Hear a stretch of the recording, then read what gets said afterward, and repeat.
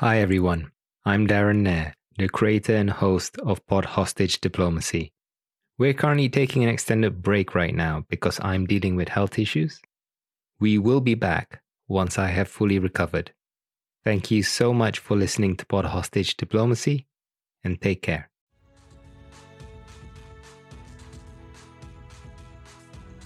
Welcome to Pod Hostage Diplomacy.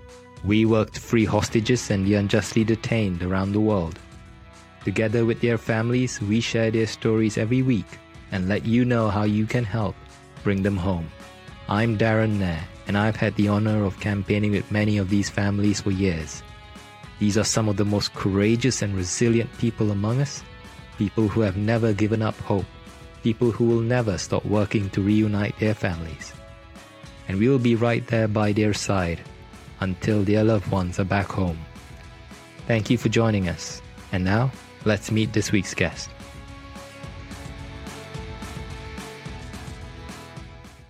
Jamshid Shamad is a German citizen and a US resident. He and his family live in California. In July 2020, Jamshid was kidnapped in Dubai by agents of Iran's Ministry of Intelligence and taken to Iran, where he is still being held today.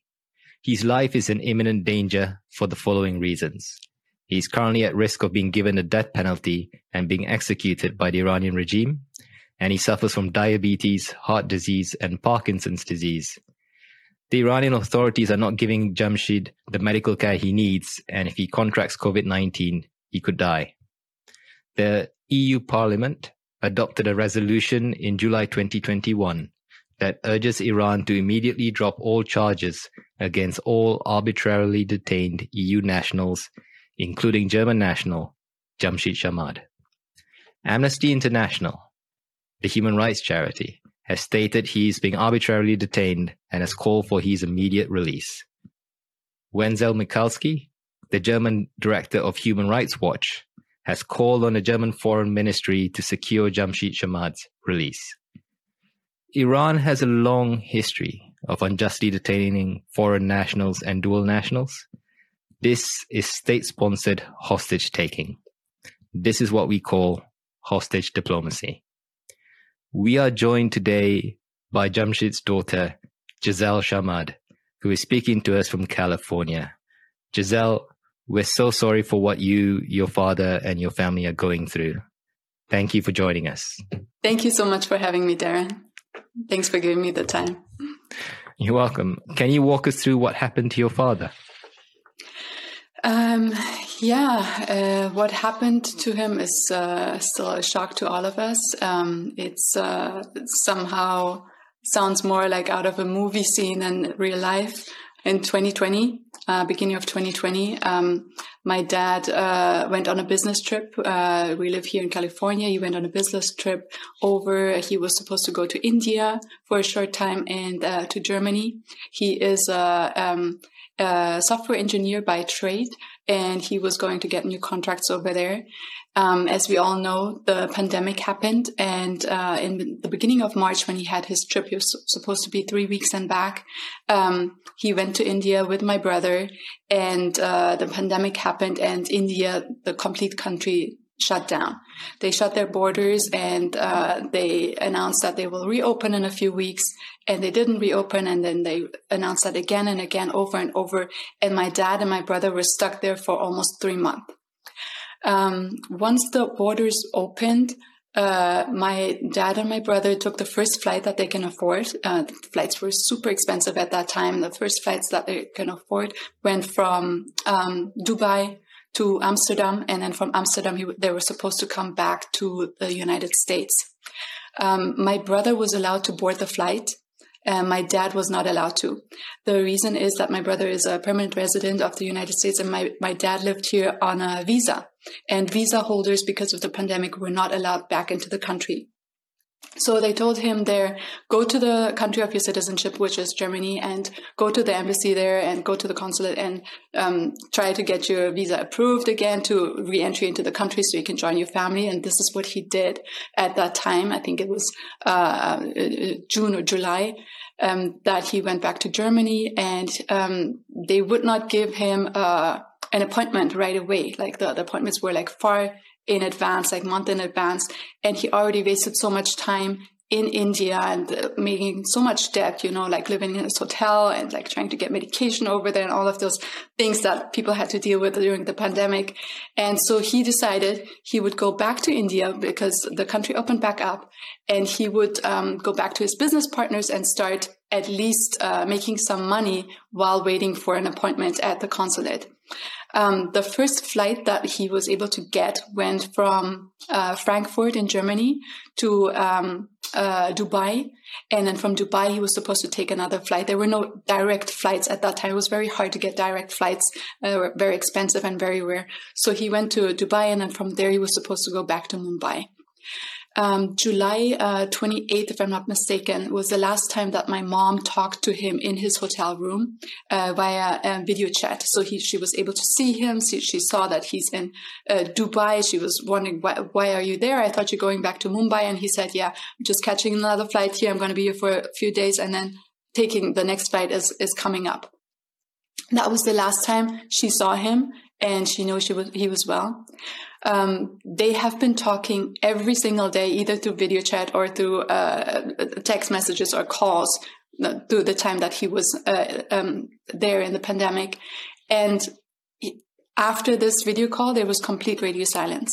My dad would not answer his phone. He would not respond to any of the text messages. He would not respond to the phone calls or anything. We did not know where he was or what was happening to him for 2 days. After 2 days, my mom received a message, just a plain text message saying, "I'm okay, I will call you," or I will contact you in Persian. And that was already a very big warning sign, because my dad would not just ignore all of her phone calls and like the worries with a blunt text message. The very next day, which was August 1st, we were woken up by friends and family members that told us, turn on the news, go on YouTube. You can see a clip there of your husband. That's what they told my mom.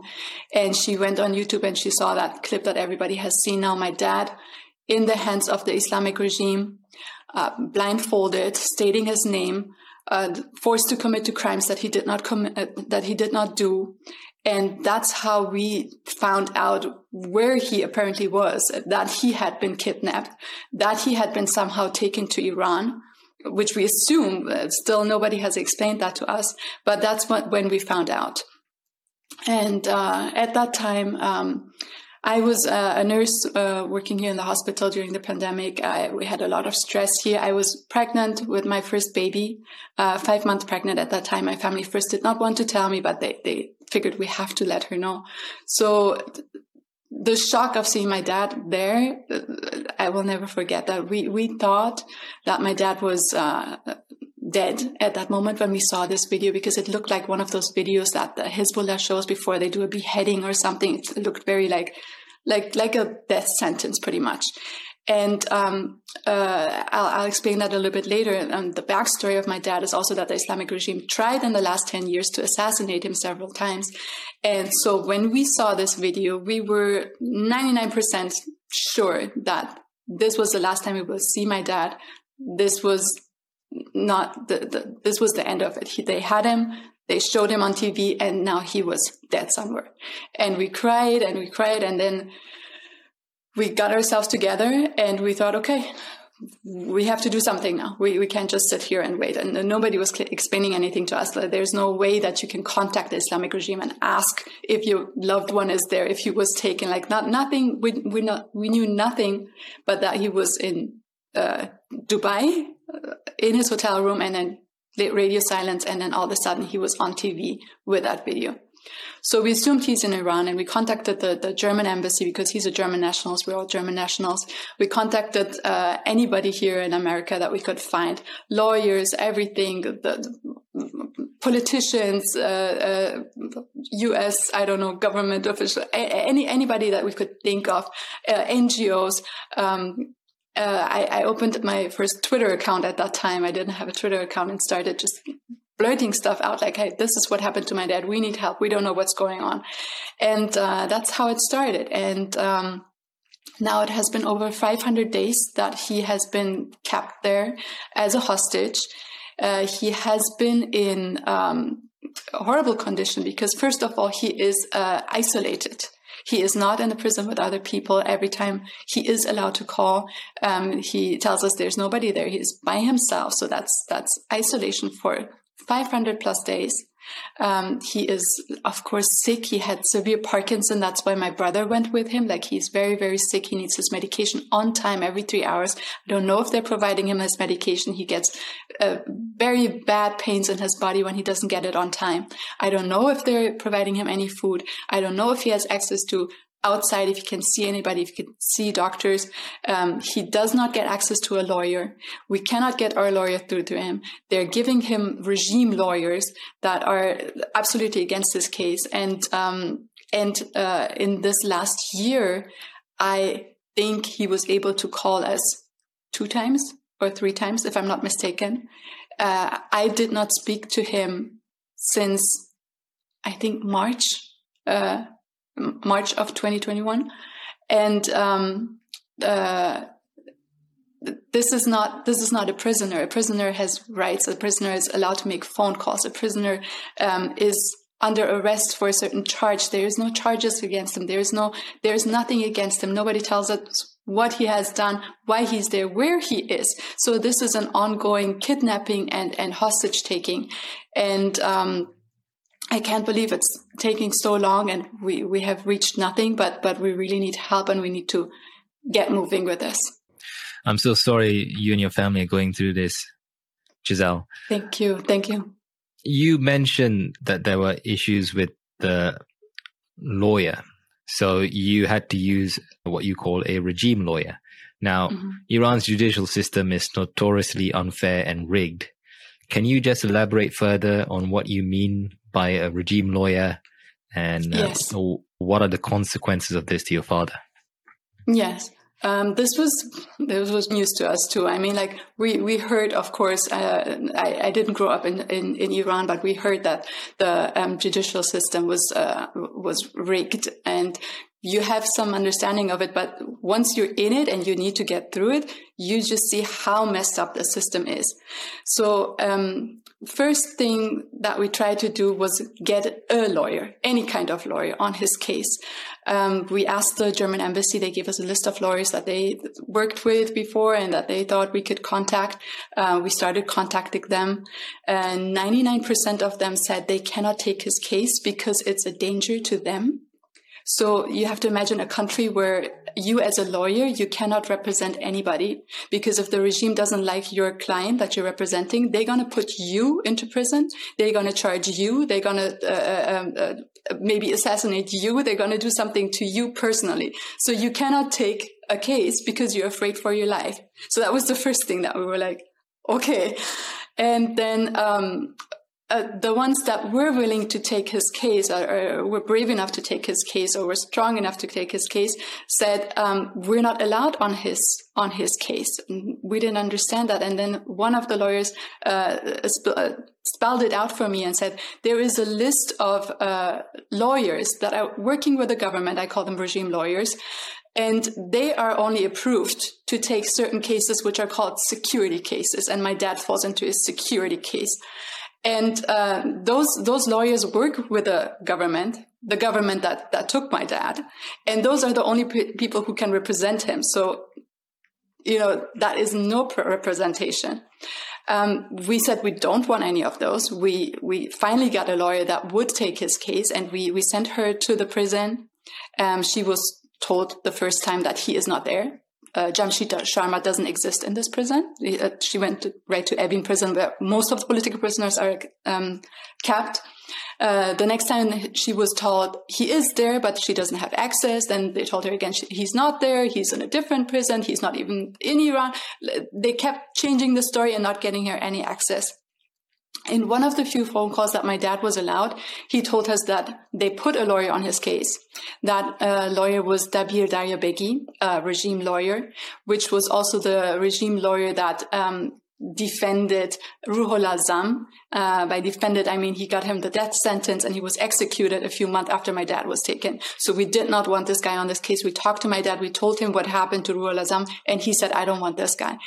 Thankfully, that guy was taken off the case. the next regime lawyer that they put on the case, his name was Reza Dorzizadeh. And again, we said we don't want a regime lawyer on that case. The only thing that they do is they work with the regime together to get you to sign away your life, like admit to any kinds of crimes, and they tell you that they're going to make a deal. They know the judge. They're going to get you out of here. They're going to get you a better sentence if you just commit to these crimes, or if you just go on this show. And they made some shows with him where he's standing there and he's admitting to crimes and all that kind of propaganda that is involved in that. And as a reward, they give you a good deal, which is usually not a good deal, just a way to get you to the death sentence. So again, we explained that to my dad, and my dad said, take him off the case. And we tried to take him off the case, but this guy does not want to get off the case. In fact, my dad would not call us for, I think, 3 months. And in the last phone call that we had when the regime lawyer was on the case, he had a very heavy cough. So we were very worried that he might have gotten COVID in this time. And he would not call us. My mom was very worried. So she called this regime lawyer and she told him, are you able to see my husband? Do you know where he is? Is he alive? Can you get access to him? And can you make him call us? And he said yes. And sure enough, my dad called and he was okay, and he did not have COVID, and he sounded a bit better. My mom called this lawyer again just to thank him, like, thank you for going there and making him call us. And that's when he told her, well, by the way, I'm his lawyer. I'm on his case. And his case is very long. It's 10 files long. And my mom asked him, what are the charges? And he said, well, I can't tell you. I haven't looked through it. And she said, why haven't you looked at it? Well, it's too big of a case. All I can do is stand next to him in court and try to defend him. But if you want me to spend any more time and go through his case and really build a defense, I need a team, and I need $250,000 from you to do that. So $250,000, we don't make that much in a year. I know surgeons that don't make that much in a year in America. And this guy wanted that just to do his job, which we don't even want him to do. We didn't even want him on the case. The regime put him on the case. My dad doesn't want him on the case. And now that he is on the case and he claims to be the only person having access to him and being able to get him to call us, he wanted $250,000 from us just to do his job, just to look through his file, just to build a defense. So I don't know if you can see, but this system is more than messed up. This system is, there is no justice in it. It's not a justice system. It's a joke to call this a justice system. It's just a facade. It's just something that they put up there. The only hope that we have, and why we're even talking to this lawyer, is they told us in the trial phase, when this goes to trial, the regime has to allow any lawyer on the case. So if we can get these lawyers off the case and my dad makes it to the trial, we can get an independent lawyer on the case who can go and see him. And that's the only thing we want, somebody to go and see him. He doesn't need even a defense. We haven't seen our dad since the beginning of 2000. We want somebody to go there and see him and physically check him and see if he's okay, if he's been tortured, where in the world he is, which facility he's at. So that's why we want a lawyer there, not even to do any justice, not even to defend him, just to go and physically see him. Sorry, you mentioned you haven't seen your dad since 2000. Which, are you talking 2021, 2020? Sorry, 2020. Yes, that's what I meant. 2020, when he first went on his business trip to India. Okay, now I understand. So, to understand why this is happening to your father, can you talk to us a bit about your father's background? Because I know that your family fled Iran in 1983 and migrated to Germany. In 2003, your family moved to California, which is where you live now. Yes. As you said earlier, there was an assassination attempt. So I read this from your website, freesharmat.org. In 2009, there was an assassination attempt on your father. And according to the information on that website, the assassin got cold feet and turned himself in. So obviously there is a backstory to this. Can you just elaborate further? Yes, without going too much into detail, I can tell you that my family has always been politically active. They have always been defenders of human rights. They've always been very outspoken. And when I was born, after the revolution, they decided to put that on hold for a while because they had a family now. And because, as you know, it is dangerous as parents to be politically active, Iranian being politically active, whether you're inside the country or outside the country. There have been assassinations from the regime all over Europe. And they decided while their children grow up, they're going to be just parents, stay out of politics as much as they can, and raise us safely, which they did. By the time we were in our teens and 20s, my dad decided to move to America. And when he came over here, we were having a normal life in the beginning. And then he started to be interested in politics again, because he just put that on hold for some time while his children were growing up. The community here in LA, the Persian community, is really big. There are like lots of TV stations, a lot of politically active people here.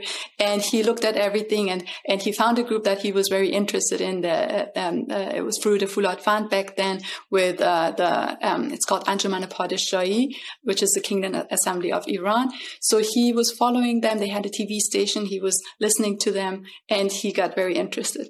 Since by trade he is a software engineer, he offered them to create a website for them, and all of their material that they were publishing on TV, he was able to put it on the website and like pretty much have an archive of everything over there.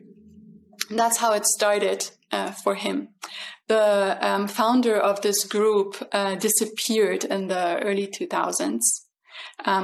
We assume that he was taken hostage, he was kidnapped somehow. I don't want to go too much into detail because nothing is clear about that case either. My dad, having that website built for them, was at that time still anonymous. Nobody knew that it was my dad. He built the website, he put it on his portal, he put it on his server. We don't know if it was a security glitch back then or if it was cyber attacked or something, but the name of the server got exposed, and the name of the server is my dad's company, Sharmat Computing. So therefore his name, Sharmat, was exposed, and my dad was no longer anonymous and anonymously political. At that time, we were in big shock because me and my mom were actually about to go to Iran, to travel to Iran and see some of her family members over there. We knew that we were in great danger. The regime announced on national TV that my dad and this group is an enemy of the state, and they're the number one enemy. And they asked America for his extradition. And we knew we could no longer go to Iran and visit our family. We knew we were in danger over here, and my dad knew that.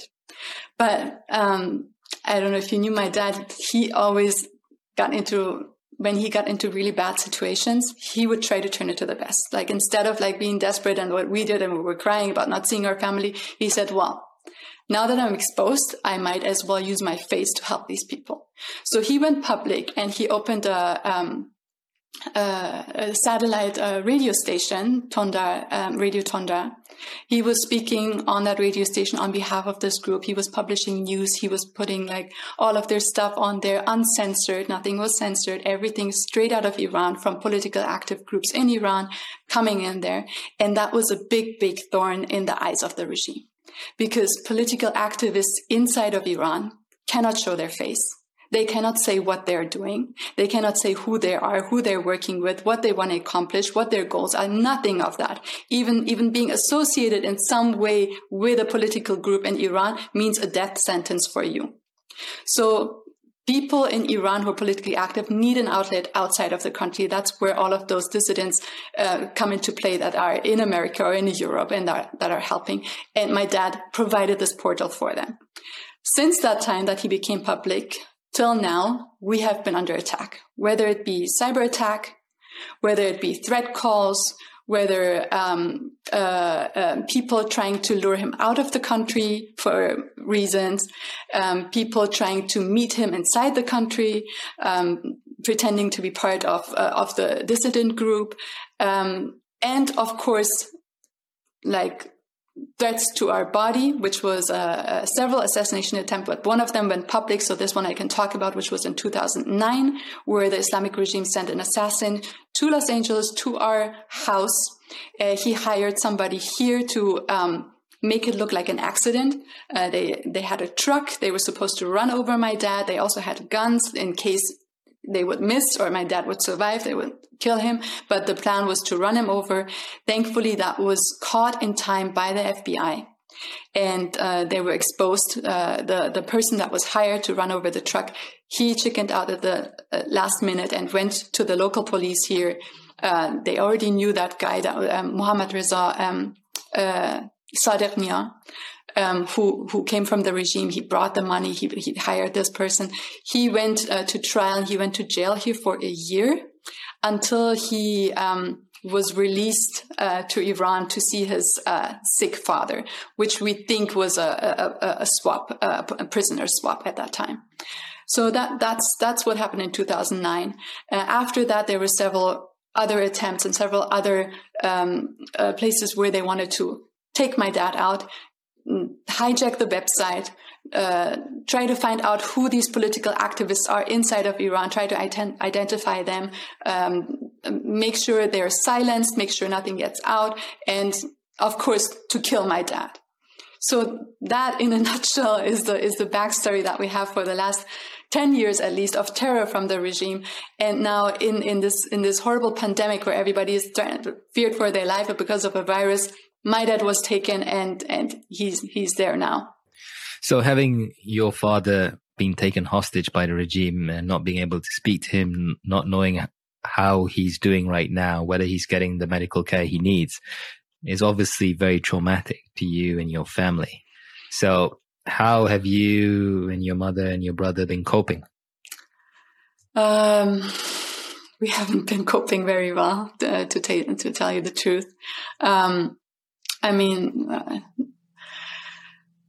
I don't know how to say it, but our life is upside down. Our life is not the same.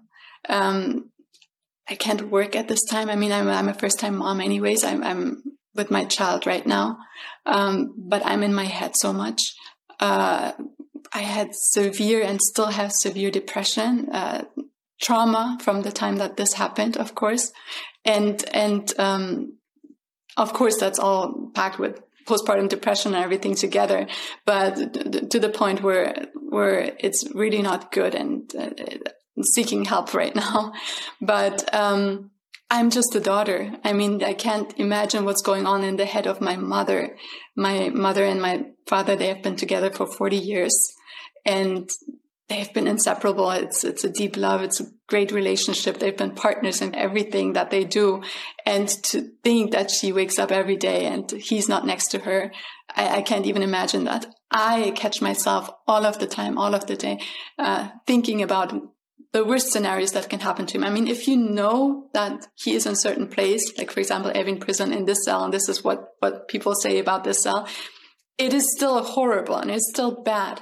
But not knowing where he is gives you all of these horrible ideas that you can just imagine yourself, and it makes it worse. And not knowing how he's doing, when he's allowed to call, how they're torturing him. I mean, the psychological torture alone of not being able to talk to anybody, being able to see anybody for a month, for years, is horrifying. We were on quarantine and we were all like suffering so much and being so depressed because we couldn't go out, and into the public.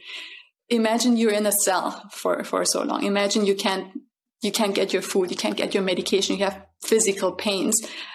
It's just horrifying just to think about that. And I don't know if that is the only kind of torture that they're doing to him because of his political involvement and because they want to get to other people. So I assume that there is more physical torture and we can't see his body. So I don't know how he looks. I know in one of his phone calls that he said that he lost so much weight. I think it was 40 pounds of weight. And my dad is 6 feet, 6'2", 6'3", or 6'2" tall. And he weighs about 60 kilograms, he said, which is nothing. That's how much I weigh. So he lost so much weight there. He has pains. He in one of the phone calls, he told us that his teeth has been pulled out. I don't know if they're doing dental procedures there. If that's a form of torture, we can't understand. We can't pinpoint it. It's just bits of information that are coming through in the phone calls that he's allowed. And in those phone calls that he's allowed, which are like every so many months, there are guards present. His interrogators are present right next to him. So you can imagine, like, the truth is something and what he tells us is something completely else, because he could not tell us what was going on there. I'm sorry you're going through this. If it's any consolation, know that you're not alone. A lot of people are with you on this and want to help. So stay strong. What support have you received from the German and US governments to date? Because your father is a German citizen and he's lived in the US for 17 years, right? So what kind of support, if any, have you received from both governments? The support that we have received is formally it's great support. Formally, the German government came right from the beginning and told us, your dad is a German citizen. We're 100% behind him. We do everything that we can while we're there. We're talking to everybody on the highest levels. We will get to him. We will try to get to him. We will do this. We will do that. From day one, they've been there. They invited us here to the German consulate. We talked to them here. We talked to the Auswärtige Amt every day. Not every day, sorry. Continuously. And, that was great. I mean, we saw the support. The Americans, not directly to us, they did not say that they can support him because he's not a U.S. citizen, but through our lawyers and everything, we know that they're still supporting us, and we're working with the agencies over here as well, and they are supportive of us as well. But, and this is a really big but, looking at the last year and at what these governments have really accomplished, we can say that either they did nothing or whatever they did was not enough, because after 1 year, we still don't know where he is. We still don't know what the charges are. We still don't know how he was taken from Dubai to Iran. How is this even possible? We don't know anything that we didn't know 1 year ago. So looking at the results, there has been absolutely no change. And deep in our hearts, we refuse to believe that this is all that they can do. I mean, Germany is a big trade partner of Iran. We think that if they wanted to, they could at least get somebody through to him. They could at least get somebody there and tell us, this is where he is. This is how he looked to us. This is what they're doing to him, or these are the charges. Nothing has been done of that sort. And we're hoping with a new government and everything forming that this will change and hopefully get to the better. So hopeful for the future. I know there are JCPOA negotiations going on in Vienna. Germany is a part of that. What do you think they should be saying to the Iranian delegation, if anything? Mm-hmm. What they should be saying is absolutely no deals unless we're talking about human rights first. I cannot imagine talking about business, talking about nuclear power, weapon, whatever it is, while people are being taken hostage, while people are being robbed of their rights, citizens of that country. I cannot just come to a table and expect a fair deal with you when you're just reaching over the border and grabbing my citizens and doing whatever you want to them. That is unacceptable. So the very least is talking about human rights, releasing all of the political prisoners that they're keeping hostage right now.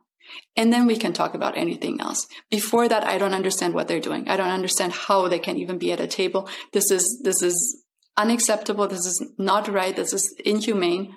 We have to understand that human rights are so much more worth than anything else. And that's what I expect from them.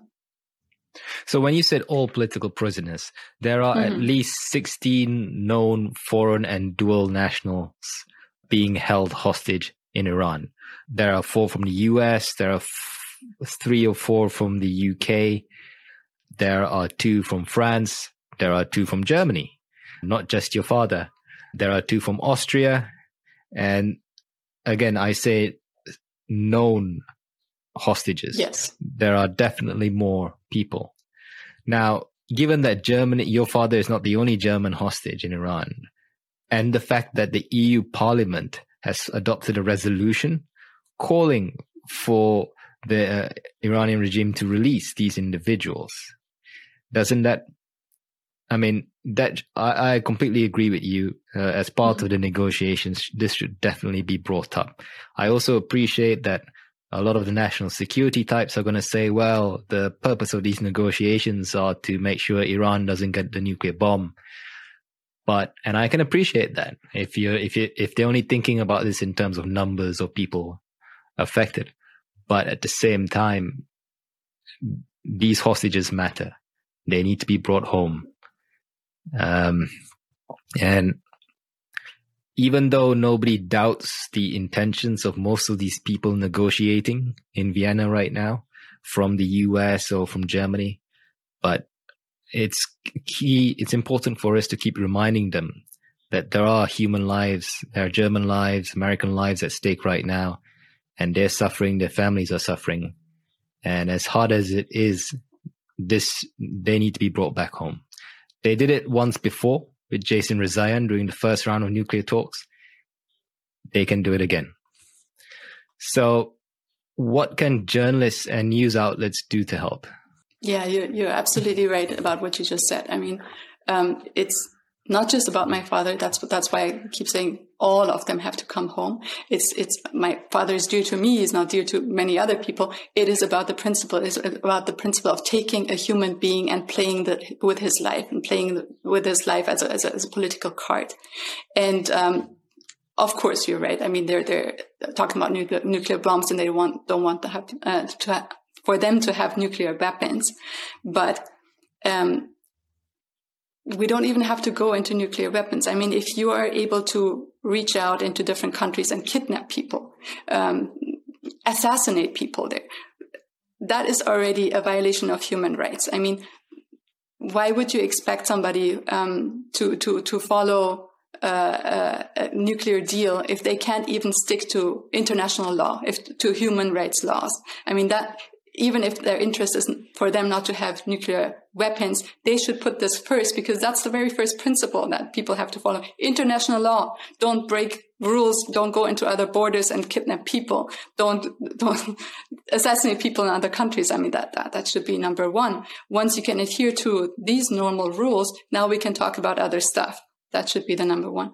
But what your question was about media outlets and what people can do. Media and people have the biggest influence of this. I mean, every time when I post something on Twitter, people are telling me the government doesn't care about people. There's nothing we can do.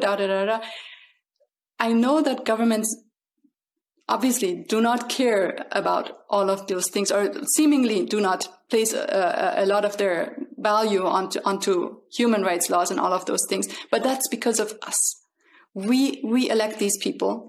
We elect these governments, at least in the free world, and they do what we want as a group, as people. And if we show them that human rights are important to us individually and as a group and as a society, then they have to act on that. If we show them that we don't care about human rights, why should they care in their negotiation? Then they will go and talk about business. So we first have to show we care about human rights by posting about this, by being engaged, going to your representatives, talking about this, liking, just freaking liking a post about this, coming forward, sharing these stories, what you are doing, for example, podcasts, all of those things to bring these stories out. Because I did not know, even though my dad was politically active, I did not know that hostage taking was a thing.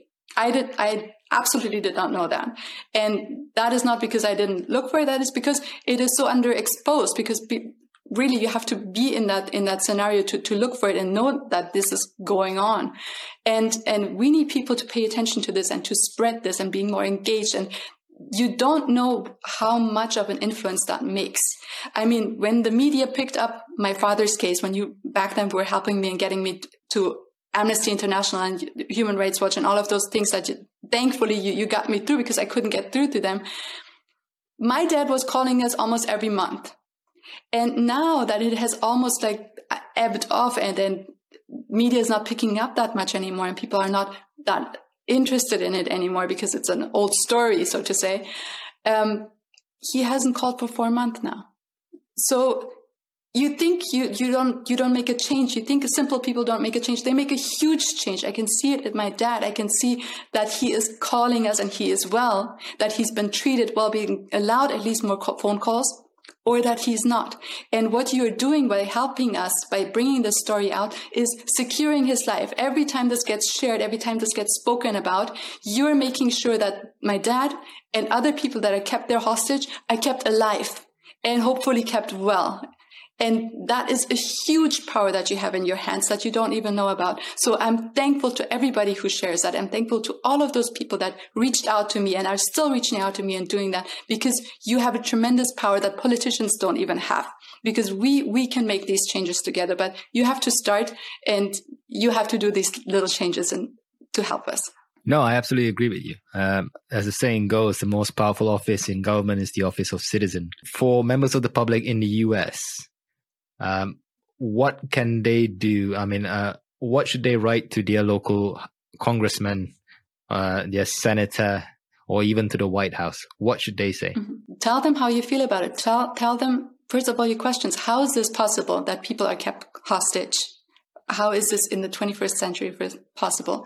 What are you as my representative doing about this? How are you voting to prevent this? How are you getting these people back? If this happens to me or my loved one or my local news agent or human rights person, how are you going to get this person back? What can we do? What can we change? They don't have to come up with a solution. They can write them and ask these questions that we all have. What are you doing about it? Why do you not do anything about it? And, that alone triggers people to react. I mean, just like posting questions on Twitter, I saw journalists posting questions over and over again to the press, and the press started picking this up. And then when the press reacted, the government agencies reacted. So just whatever you feel in your heart, if you feel, hey, I don't feel secure, I feel totalitarian regimes can come and rob us of our rights and I don't feel safe, post this.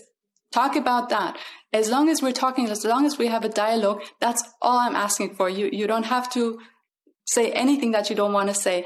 If you care about human rights, if you care about the principle that me and you can stand anywhere in the world and talk without being shut down or robbed of our rights, speak up about this. That's all I want. On the point of writing to politicians, I saw your name in that letter that American families wrote with the help of the James W. Foley Legacy Foundation to President Biden. Could you just elaborate further on that letter and why you participated in that? And what are you expecting from President Biden?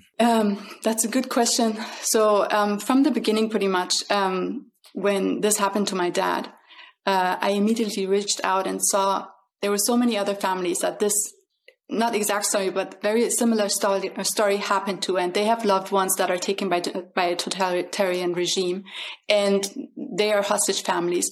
And I reached out to them and I wanted them to join so we're all together and we can do everything together and learn from each other. And I thought that was a great idea. But talking to most of these families, I saw that most of them were terrified. Most of them did not want to respond. If they responded, they did not want to be part of a group or anything. But they were afraid to do a lot of things. Even speaking out on social media was a big threat to them, and they're right to do so because it is terrifying. Iran puts threat on the family. You are terrified every time I'm talking in public, or I'm doing an interview, or I'm doing a podcast, or I'm putting up a tweet or saying anything in public. I'm terrified for my life. I'm terrified for my mom, for my brother, for my daughter, for my husband. I'm terrified for anybody who's around me. And rightly so, because they put threats out and they are terrifying and they are threatening to harm you or your loved one over there. I'm not saying not to be afraid. I'm saying even though we all are so terrified, the only thing that we can do is to do the right thing as a group, because that makes us stronger, because that gives us a voice all together. Instead of me trying to advocate for my dad and so advocating for their mom or brother or daughter or whatever, all together advocating for these hostages, we can have a bigger voice. And that's what I tried to do. And that's what I liked about the Foley Foundation and this letter, that we all came together as a group, as family members, and we have a bigger voice. So whether it's the President Biden or President Trump or any other president after that, we expect the same thing from them. We expect them to hear us out. We expect them to have decency and to advocate for human rights and to let us know what they're going to do to bring our loved ones back. How are they going to do that? Keep a dialogue open and then act upon it. Show us what they have done. And I expect this from the Americans, and I expect this from the German government as well. Support your people, support us. We have been victimized. We are victims too of a crime. We are suffering here too as the families, not just our loved ones over there, obviously robbed of all of their rights. We here want to get together and we want to make an impact on the governments and get something done. Giselle, we're almost at the end of our interview. Is there anything else you'd like to mention? I just want to take a second to thank everybody who has actually reached out in this time and helped us out of the goodness of their heart. You, Darren, are one of them who came forward and asked us, what do we need? How can I help you? And you helped us so much to get through to the NGOs. Our lawyer, Jason, and the Global Liberty Alliance, which is this NGO here, they have helped us. They are trying to get us through to the working group of arbitrary detention. And so many reporters who did not just do their job of covering the story, but constantly check back with us, see how we're doing, getting updates from us. Like, these are really people who you can tell they're doing it from the bottom of their hearts. And you people are very rare, but you don't know how much we appreciate you. We don't know how happy we are that you people are here. Please continue what you're doing. You don't appreciate it until the moment you really, really need help. And you see that this world is divided into people who don't care and people who do care and do act upon what's in their heart. And I'm so glad that I, even in those dark times, had the chance to find these people and continue my relationship with them. Thank you for being here. Thank you, everybody, who after this, watching this, will come forward and join us. We appreciate anything that you do. We need your help. We're alone here. We need everybody who can help. Even the smallest little word can make our day. You can find us on Twitter. You can. My brother made a website. It's called freesharmat.org. You can go on there and just reach out and we can talk. And thank you so much for watching this. And thank you, Darren, for giving me the time to speak here. You're very welcome, Giselle. I'm honored to help. So you mentioned briefly, for people who want to keep up with your campaign, there's the freesharmat.org website. Let me just check. And you can always find me through the hashtag #FreeJamshid Sure. And you have a Twitter account as well. It's what's your Twitter account handle? Giselle.Sharmat. Okay, great. Giselle, as I said before, as I've told you many times, we'll be right here campaigning by your side until your father comes back home. Thank you. Thank you for joining us. Thank you so much, Darren.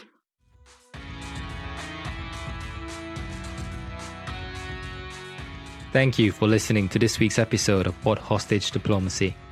We're not just a podcast, we're a community. If you're on Twitter and would like to post a message of solidarity to the families or have any questions for us, please tweet it using the hashtag WhatHostageDiplomacy and we'll get back to you. If you like what we're trying to do, please do consider supporting the show financially. You can do this using the Support the Show link in the description of this podcast episode. We're grateful for any contributions, no matter how small. Thanks again for listening, and we'll be back next week. Take care.